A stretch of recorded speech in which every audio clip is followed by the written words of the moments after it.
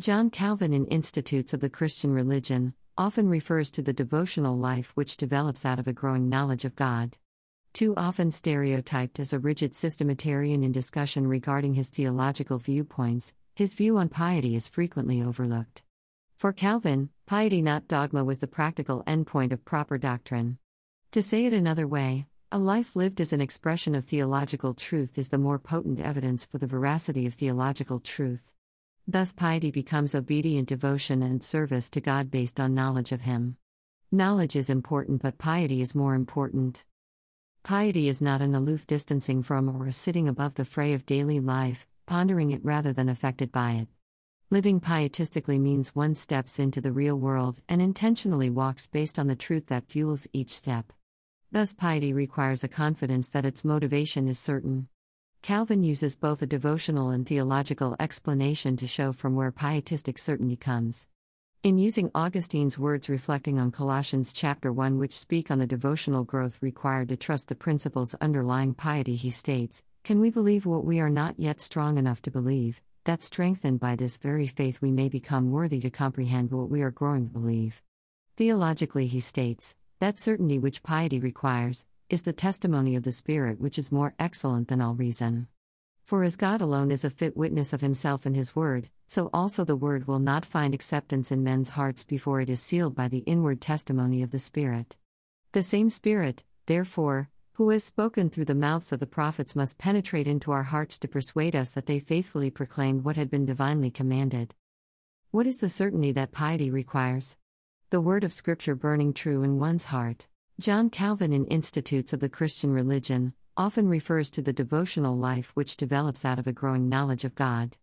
Too often stereotyped as a rigid systematarian in discussion regarding his theological viewpoints, his view on piety is frequently overlooked. For Calvin, piety not dogma was the practical endpoint of proper doctrine. To say it another way, a life lived as an expression of theological truth is the more potent evidence for the veracity of theological truth. Thus piety becomes obedient devotion and service to God based on knowledge of Him. Knowledge is important, but piety is more important.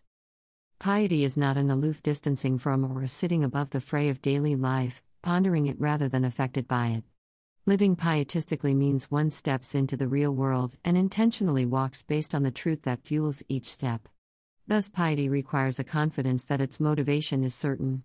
Calvin uses both a devotional and theological explanation to show from where pietistic certainty comes.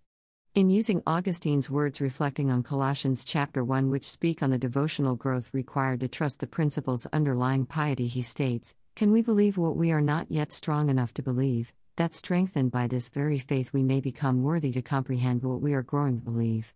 Theologically, he states, "That certainty which piety requires is the testimony of the Spirit, which is more excellent than all reason. For as God alone is a fit witness of Himself and His Word, so also the Word will not find acceptance in men's hearts before it is sealed by the inward testimony of the Spirit. The same Spirit, therefore, who has spoken through the mouths of the prophets must penetrate into our hearts to persuade us that they faithfully proclaimed what had been divinely commanded." What is the certainty that piety requires? The word of Scripture burning true in one's heart. John Calvin in Institutes of the Christian Religion often refers to the devotional life which develops out of a growing knowledge of God. Too often stereotyped as a rigid systematarian in discussion regarding his theological viewpoints, his view on piety is frequently overlooked. For Calvin, piety not dogma was the practical endpoint of proper doctrine. To say it another way, a life lived as an expression of theological truth is the more potent evidence for the veracity of theological truth. Thus piety becomes obedient devotion and service to God based on knowledge of Him. Knowledge is important, but piety is more important. Piety is not an aloof distancing from or a sitting above the fray of daily life, pondering it rather than affected by it. Living pietistically means one steps into the real world and intentionally walks based on the truth that fuels each step. Thus piety requires a confidence that its motivation is certain.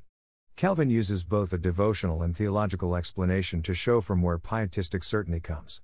In using Augustine's words reflecting on Colossians chapter 1, which speak on the devotional growth required to trust the principles underlying piety, he states, "Can we believe what we are not yet strong enough to believe, that strengthened by this very faith we may become worthy to comprehend what we are growing to believe?"